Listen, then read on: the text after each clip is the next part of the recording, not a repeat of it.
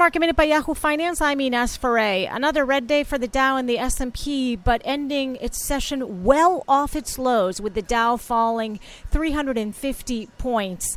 The S&P also lower, but off their session lows of the day. During the day, most of the sectors were in the red, with financials and some of the defensive sectors like consumer staples, real estate, and utilities leading to the downside.